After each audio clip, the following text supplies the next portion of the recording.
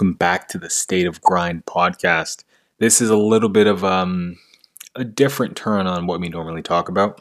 Today's episode is about politics and what is happening in the United States of America right now as we speak, how it's structured, how everyone's reacting to COVID and the BLM movement. So let me know what you think of this type of format. This is just like a sidestep. I want to do one of these every 5 to 10 episodes because I like this back and forth interaction with experts and people who actually dedicate a good portion of their lives to. So sit back, relax, and enjoy all the political goodness. So, you know what's going on right now in the world. Yes. I think everyone does. Everyone does. It's really hard to avoid with COVID going on and a bunch of political plays in the background and just the overall generally just chaotic landscape of things. Yes, that is correct. I know you know a lot about politics, a lot more than myself.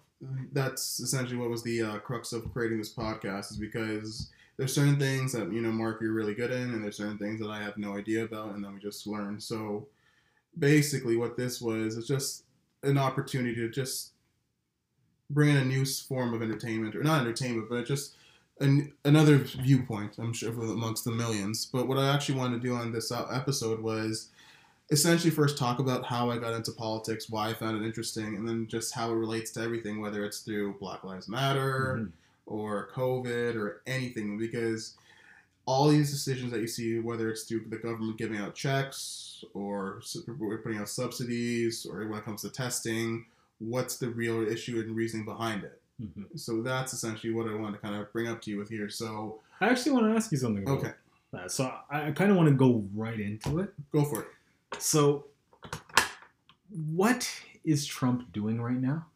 So that's a very interesting question. As a Canadian. So we get to kind of watch this from the outside and then, just make our critiques.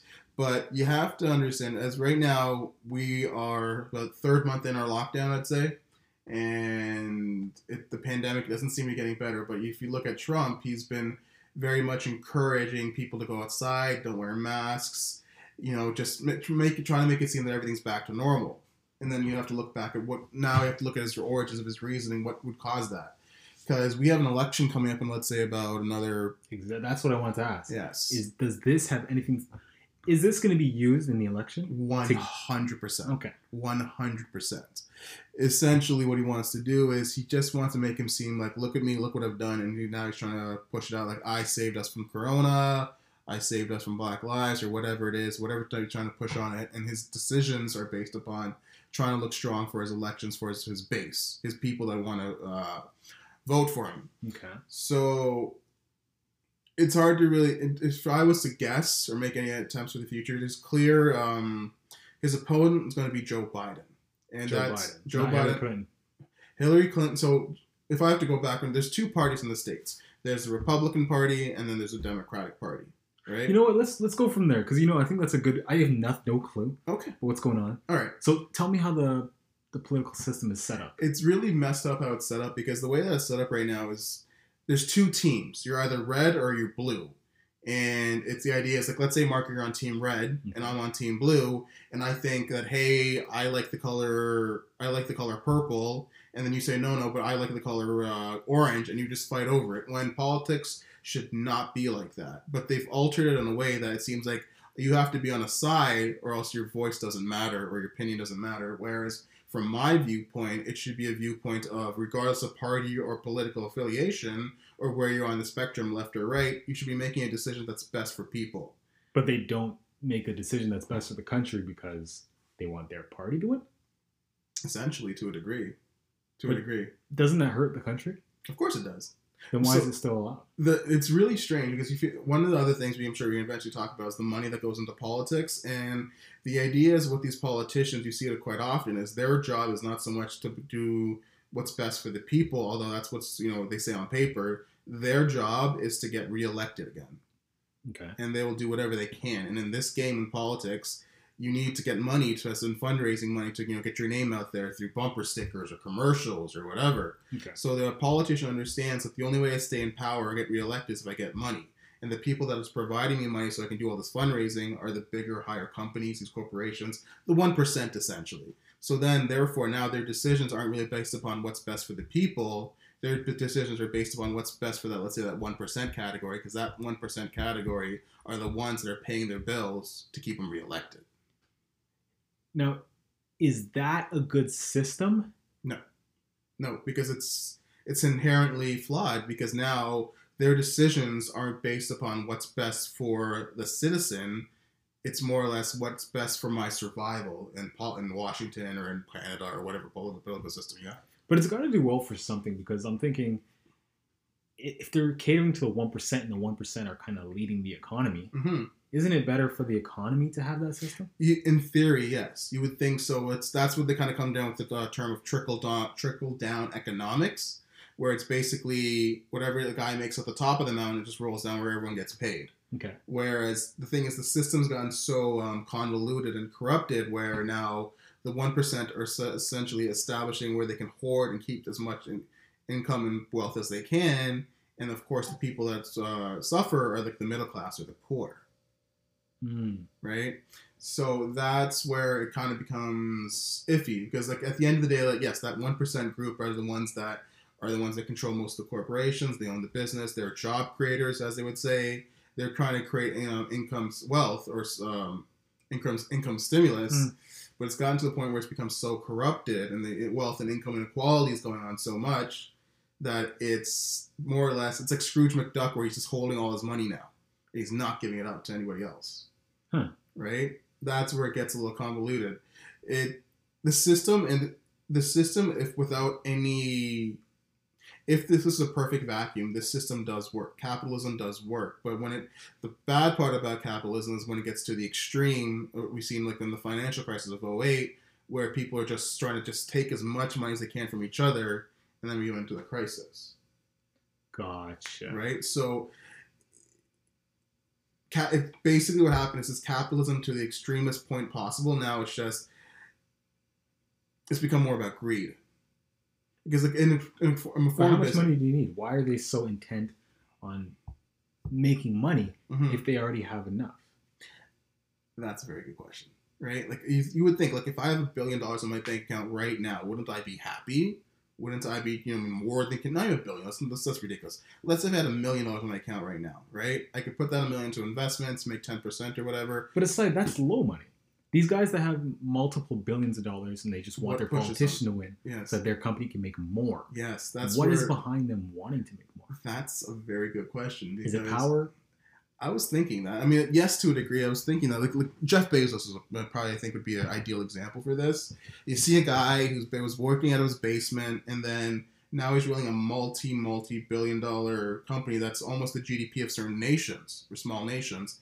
And yet, you see this in terms of his wages, what he pays for employees. They have like a 5-minute breaker here and there. Like, it's not slave work, like that's like a slave mentality, but it's very much so that his employees are beaten down. And like, why would a guy who has this much money and this much revenue not try to expand his wealth or whatever, or share the wealth more down, right? That's what kind of the system where politics has kind of fell into, where the people at top have hoarded so much money and the people at the bottom aren't. Do you think it'll ever transition to a system where it's actually beneficial for the citizens? Or do you think the companies are still they'll still have a monopoly? Well, monopoly in the sense of running the politicians to make decisions for them.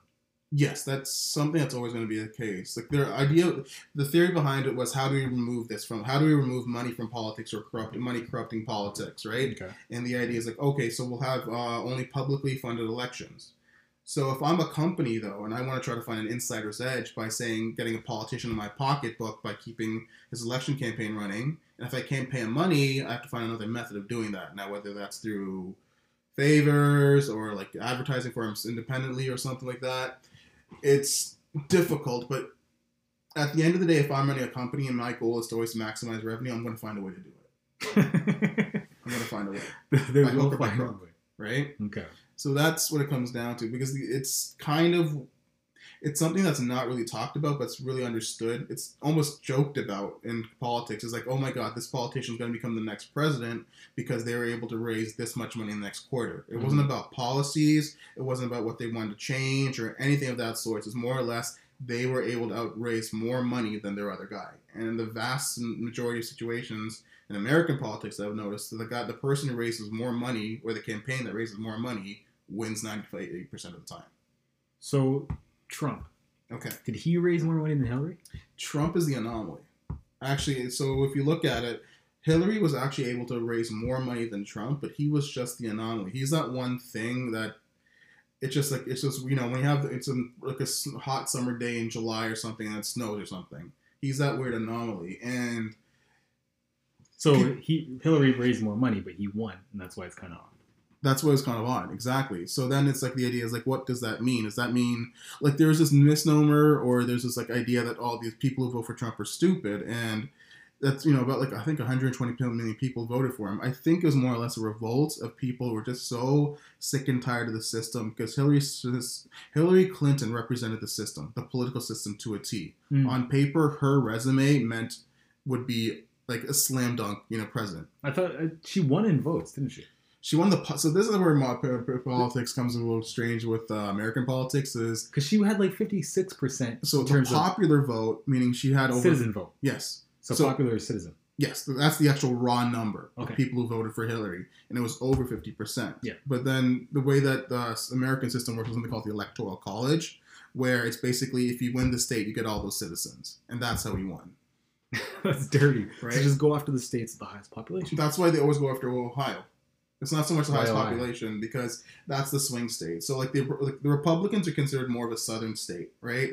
They're more of like the Georgias, Texas, some of the Middle West, whereas the Democrats, they have more of like the bigger major cities like New York and LA, right? So the idea is whoever controls most states wins the game essentially.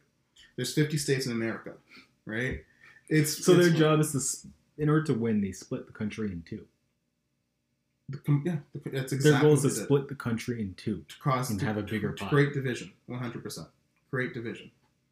And it shouldn't be like that. That's why it feels like it's a sports team mentality. I like the Lakers, you like the Celtics, or I like the Raptors, you like whatever. It shouldn't be like that. And that's the thing is they pander to that base and they make it seem that the other party is against them when it shouldn't be like that. Do you think Trump is making money off of his presidency? 100%. That's a guarantee. That's a guarantee. How is he making money? Not directly, because then that'd be obviously fraud and it's treason almost, right? But through blind trust, his subsidiaries, his kids still run his business. Okay. Right? So the Trump empire is run by his two sons, I believe.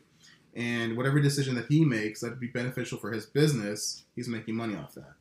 People make money. You would think the vast majority of politicians, there are about 500 congressmen / women in, let's say, the states, right? Okay. The net worth of each of them are over like $2 million. Okay. Politics is for the rich. Okay. As much as the idea, the concept that, we're going to work together and strive to help each other. Wait, their net worth is over $2 million or each. Their income is over $2 million? Oh, their income's over $2, excuse me, yeah. Oh, okay. Because I was thinking the net worth. Yeah, that wouldn't make sense. Yeah.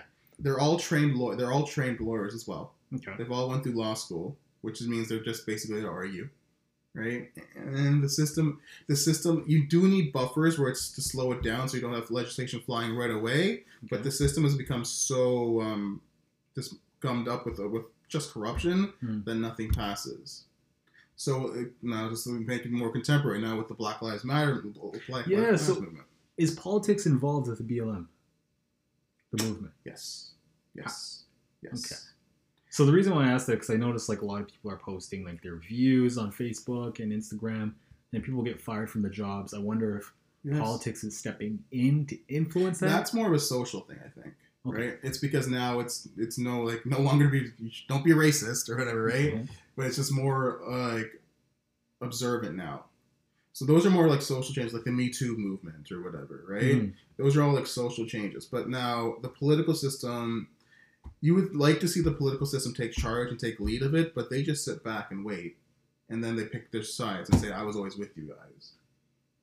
Gotcha. So Joe Biden is a perfect. Joe Biden's going to be the candidate that Trump's going to be facing during this election. Okay. And in terms of politician, he's just a normal politician. Very like he's been in the game for almost, God, I don't know, maybe like 60, not 60 years, but like 40 years. Who's right? Joe Biden? Joe Biden's going to be the presumptive nominee that's going to face Donald Trump in this Is he election. like a secretary or He was the governor? vice president of Obama. And what is he now? He's nothing right now. He's just trying to get elected as president. Now, him being outside, does that make it harder for him to become president? Usually, each president always goes for about 2 terms, right? And then they switch over and get the new guy in. But with the chaos that's going on right now, he's kind of striking while the iron's hot right now. He realizes that with the Trump presidency basically going through crisis, not looking good, and they're trying to create much division, he's playing on the other side where he knows he's going to win. Mm-hmm. It's still America, though. It's even though as crazy as it's been, and you think maybe Trump might get ousted or he might lose. The That's what I was American, thinking. it's such a divided country, 50-50, and both parties both kind of represent the same thing to a degree, Mm-hmm. with slight differences here and there, which is by far the most annoying part for me in American politics is you have a population of 350 million people, and you only have 2 voices or 2 parties. Mm. Whereas we're Canada, we have a population of, let's say, like 10%, 35 million, and we have 4 parties. That's true. Right? So it's... Now, that's the thing about Canada. Does it alternate between the 4 parties? Or again, is it 1 versus 1? Like there's 2 monopolies, like Bell and Rogers. And then you obviously have it. So with federal politics, there's 2 major parties in Canada, which is the Liberal Party and the Conservative Party. So blue and red. Exactly, right? Okay. But the system is a little bit different. We're parliamentary. We go by the seats, Mm-hmm. not by like the electoral colleges, by states. And the thing is, we don't... That's more corruptible. How so? If you go by seats only? Or do they go by votes? So as well? Canada has I don't 300... think I understand. Canada in terms of districts, or seats or districts, I forgot what the number was. It was like 380 or something. I'm not exactly sure what the number is now, right? Okay. And whoever gets the more seats or more districts, they become the party becomes the majority party. Mm-hmm. So it's good in a sense because now that party doesn't have to deal with so much Campaigning? yes and no. Because Canadian politicians don't necessarily campaign as much as U.S. Oh, politicians. that's just because the money's there. So it's much different. Gotcha. It's a much. I think last election alone, Hillary Clinton raised about $2 billion. She raised it? Yeah. $2 billion. Is that through citizens that wanted to vote for her? Or citizens who Or maybe give her a companies. donation, or a company, or a wealthy family. What's that money used towards? Campaign Getting them contributions. into power? Yes. It's like Okay. bumper stickers. So it's not going into commercials. their pocket. Well, some will. It's natural someone's going to be skimmed off the top. Gotcha. Don't get me wrong. Everyone skims, but it's what I'm trying to say is imagine $2 billion is going towards getting someone in power, where like the people are giving that that percentage of $2 billion. If I'm a major company, if I'm getting someone into power, I want something back in return. It sounds to me like that's similar to the Super Bowl. Okay. Competitors would pay for ad space, and if let's say if they spend $10 million, Mm-hmm. they're expecting a $17 million return. Yes, Now, the the companies- ROI. Yes, exactly. That's So- the same type of thinking. What's the return on investment of $2 billion? Or let's say they're not putting in the whole $2 billion. I can imagine a So company it's like putting. it's multiple companies, right, doing it. But I remember reading an article about this. It's been a while, but the return of investment is almost like between 4 and 8 to 1 sometimes. What? Yes, because let's say if I'm Oh a yeah, company, hold on. I'm thinking like 30% would be the return. Oh no! What no, kind no, of no, deals? No. What's allowing them to make that 4 to 1? Politicians are cheap. They're cheap. They just want the money. They'll do whatever they can. But what is the politician that's doing Mm-hmm. to help the company make more money? So here's an example. Like this is not a good. I'm sure this stuff. I can't give you an exact example. So let's say if I am a energy company, Mm-hmm. and through the process of energy, I have my waste products that I have to get rid of. Okay. And let's say if I have to go through like a mechanism of cleaning it, that's very expensive. Whereas if I can say I get this politician who restricts the environmental practices, so now that waste I have to go through complete refinement, it costs me, let's say, $20 million to clean up or get rid of. Mhm. If I get a politician who says let's lower environmental restrictions, now I can just get rid of the waste for like $3 million or something, Gotcha. right? So it's just how can this politician That's change policy or legislation that's going to help my business moving forward. Or even tax rates. The best example would be tax rates. A politician I know, I have in my pocket, or I paid to help get elected. One of the things is like, it's all hush hush. Nothing's actually said overtly, but like, hey man, if you can lower my bracket or my tax rate for this this phase, or for this much, I'm gonna make money off that way. And if I have to only make a $200,000 investment to get this tax break, Yahtzee. And that's how the system's inherently corrupt. You can buy your way to power. You can buy access when it should never be like that. I see. Okay. It's marketing at the end of the day. That's all it is. Coke versus Pepsi. There's more marketing dollars. Yes. Are cool. They taste the same, but you think they taste different just because of the color and the brand. Yes. That's exactly what this politician said. So America is basically soda in terms of their practices. To a degree, you could start. It's a reasonable comparison to a degree. It's just whoever has the highest dollar, whoever pays them more into the politicians' pockets or whatever, gets to dictate policy. It's not so much what's best for the country or what's best for the people. It's more or less what's best for the guy that's paying me. So what I'm understanding is there's a ton of corruption, right? Ton of corruption. It's all about money in the game with politicians. Yes. What is a system where it minimizes that? That's an interesting question. Is there a country that has that? Is China what China's doing? Is that the right way? Corruption is inherent in every type of society. You can never get rid of it. It's part of the system. Someone's always going to try to game it. The idea is you just have to have so an example would be, hey, let's have federal elections, publicly funded elections. But if I'm a $1 billion company, if I can't pay my way into getting power, I'll find some other method. Now what that other method is, who knows what that would be. But this is the system we have right now. It's open and it's very apparent that money is corrupting politics. So the idea is let's stop that. And whenever the next next idea shows up, find a way to stop that. What I'm saying is what China is doing right now is they have a stranglehold on absolutely everything. God, Xi Jinping, absolutely. For example, his decision is law at any point. He's God.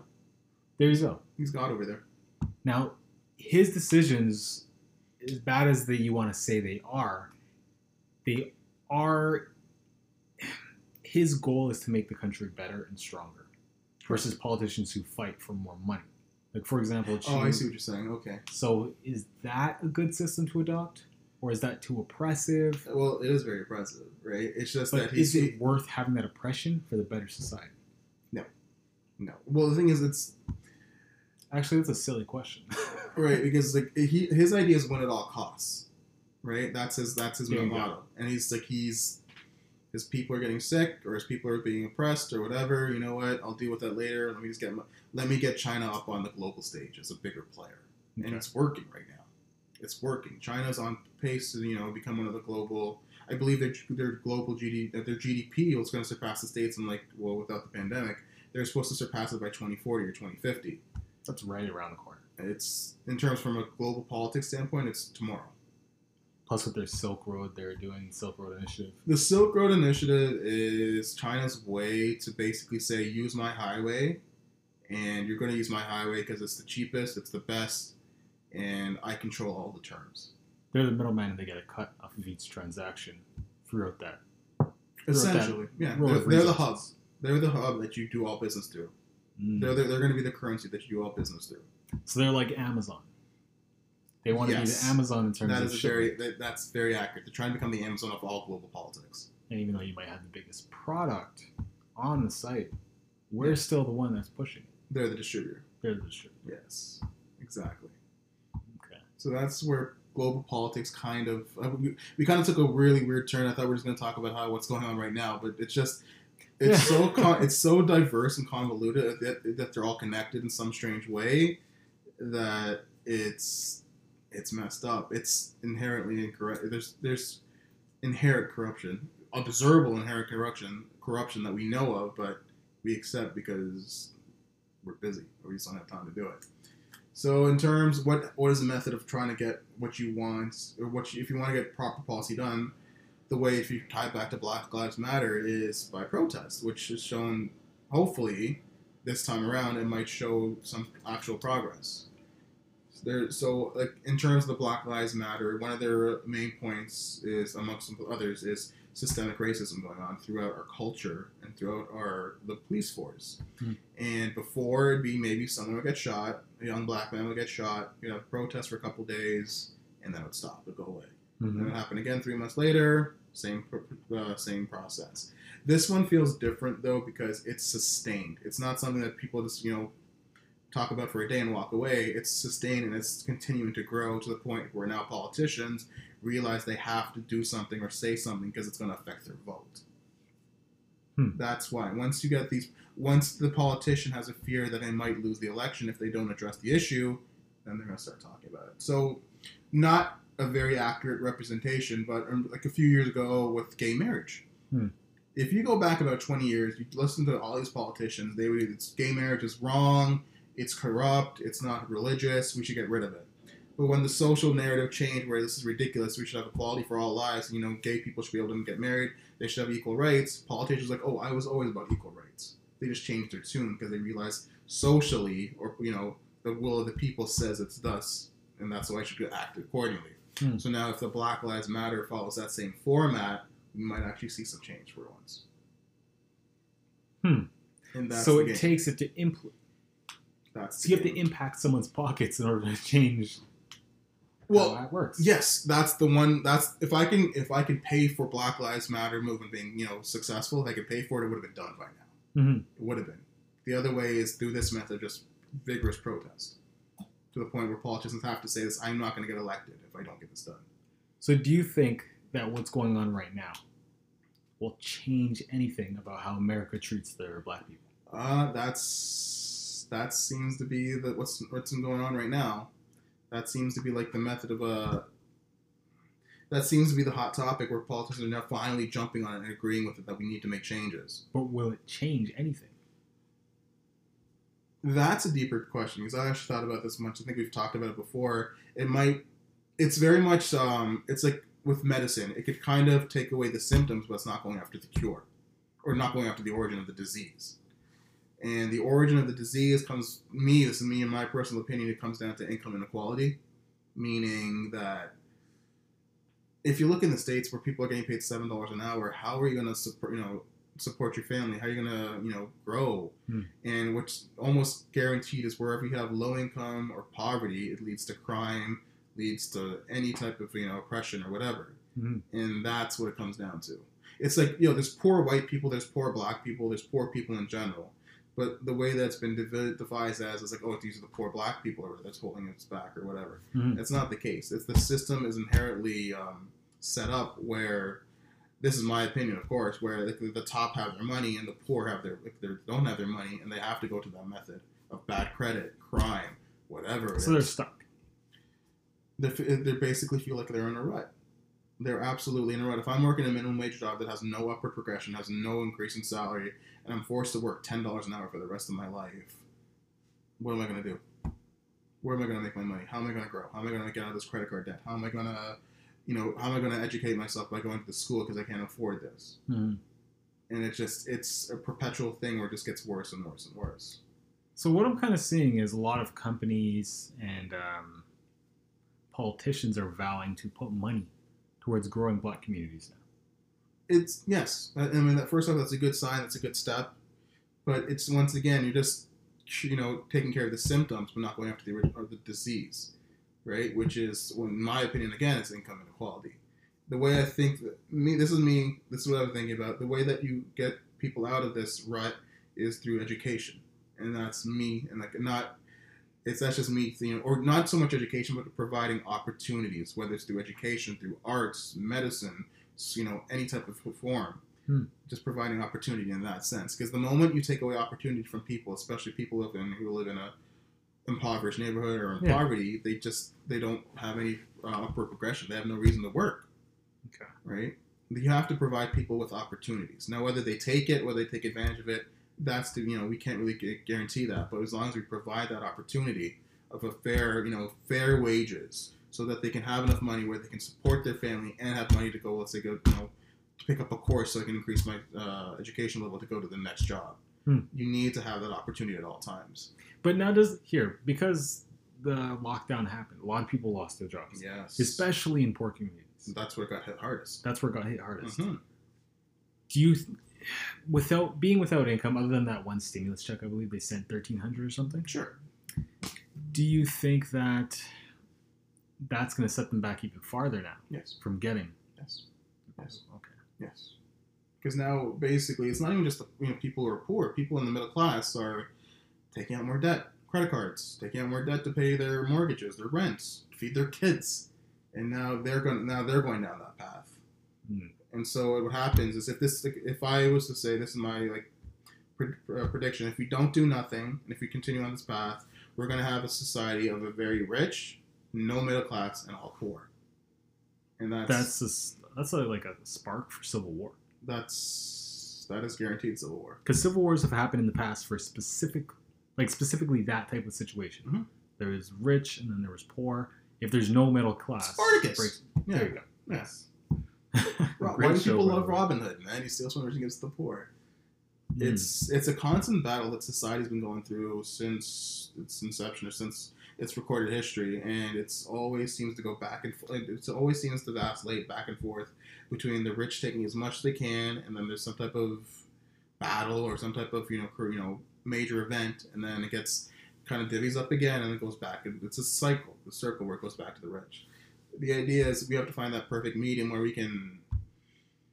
people could just live, people just need an opportunity to live in harmony. Truthfully, most people want to be left alone. They just want to do their own thing, run their lives. But if you put them in a position where they can't even do that because they can't even get their proper wages, they have to figure out other methods. Okay. Well, we've been on this for about 30 minutes now. Time flies. Time really does fly. So I do want to pick up where we left off on another episode. Yeah, the thing is, we had a little schedule of what we initially thought about talking about, and we completely went off. Of course. Yeah, right. But the thing is, it's just everything's related. In my mind, anyways, everything's related back to politics. Mm-hmm. Where I could figure out if I could look at the money, look who's in power with it. You can find out what's going on. So if we, with the next episode, we might say how or what kind of parties or who supports what party. Why does this company support this party? Why does this company support this party? And just break it down even further. Okay. Yeah. All right, man. Well, it was a fun podcast. It was a lot more anticipated. This is a lot more than anticipated, but it's fun. Definitely. All right, man. Until next time. Absolutely. Take it easy. You as well.